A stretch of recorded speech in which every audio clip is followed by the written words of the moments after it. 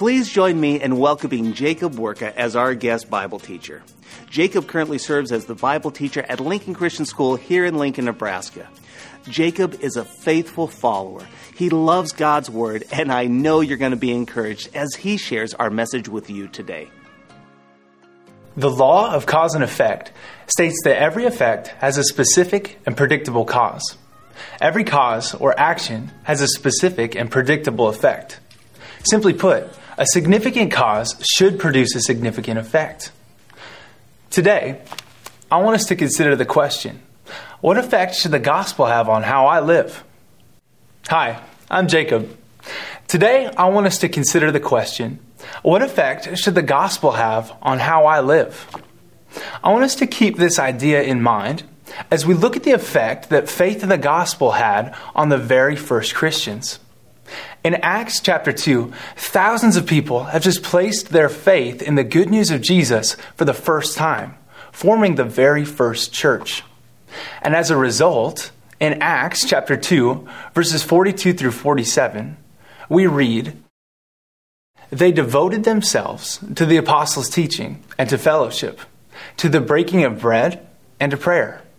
Everyone was filled with awe at the many wonders and signs performed by the apostles. All the believers were together and had everything in common. They sold property and possessions to give to anyone who had need. Every day, they continued to meet together in the temple courts. They broke bread in their homes and ate together with glad and sincere hearts, praising God and enjoying the favor of all people. And the Lord added to their number daily those who were being saved." We see here that the cause of believing the gospel had a profound effect on the way these people lived. This reminds me of the very first time that I wore contacts. See, it was in high school, and I can still remember walking in the door, and everything had changed. I could see everything clearly. When I went into the classroom and sat in the back, as I always did, I could actually read what the teacher had written on the board. And when I drove my car, I could actually read the signs, which is a little scary. But the cause of getting these contacts for the first time had an effect of changing the way that I saw the world around me. And it had an effect on the way that I lived. Now, from this passage, we see that faith in the gospel has radically changed how the original church saw the world around them. And it changed how they lived.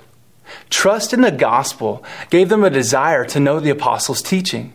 They had a desire to learn more about God's word. They had a desire to be together in community. They willingly and generously gave to meet the needs of people around them. They lived a life of worship and praise to God in everything that they did.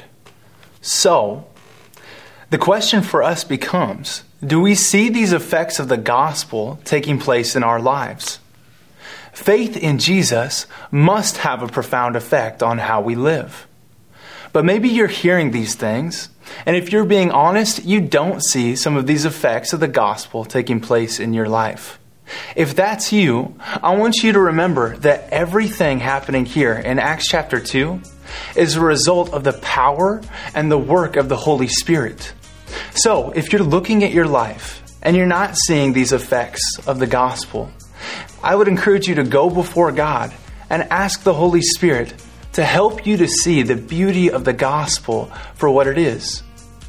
Because when we see the beauty of the gospel for what it is, it profoundly affects the way that we live.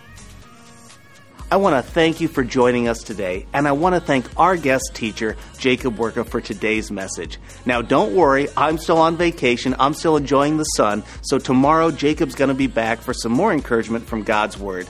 Please join him.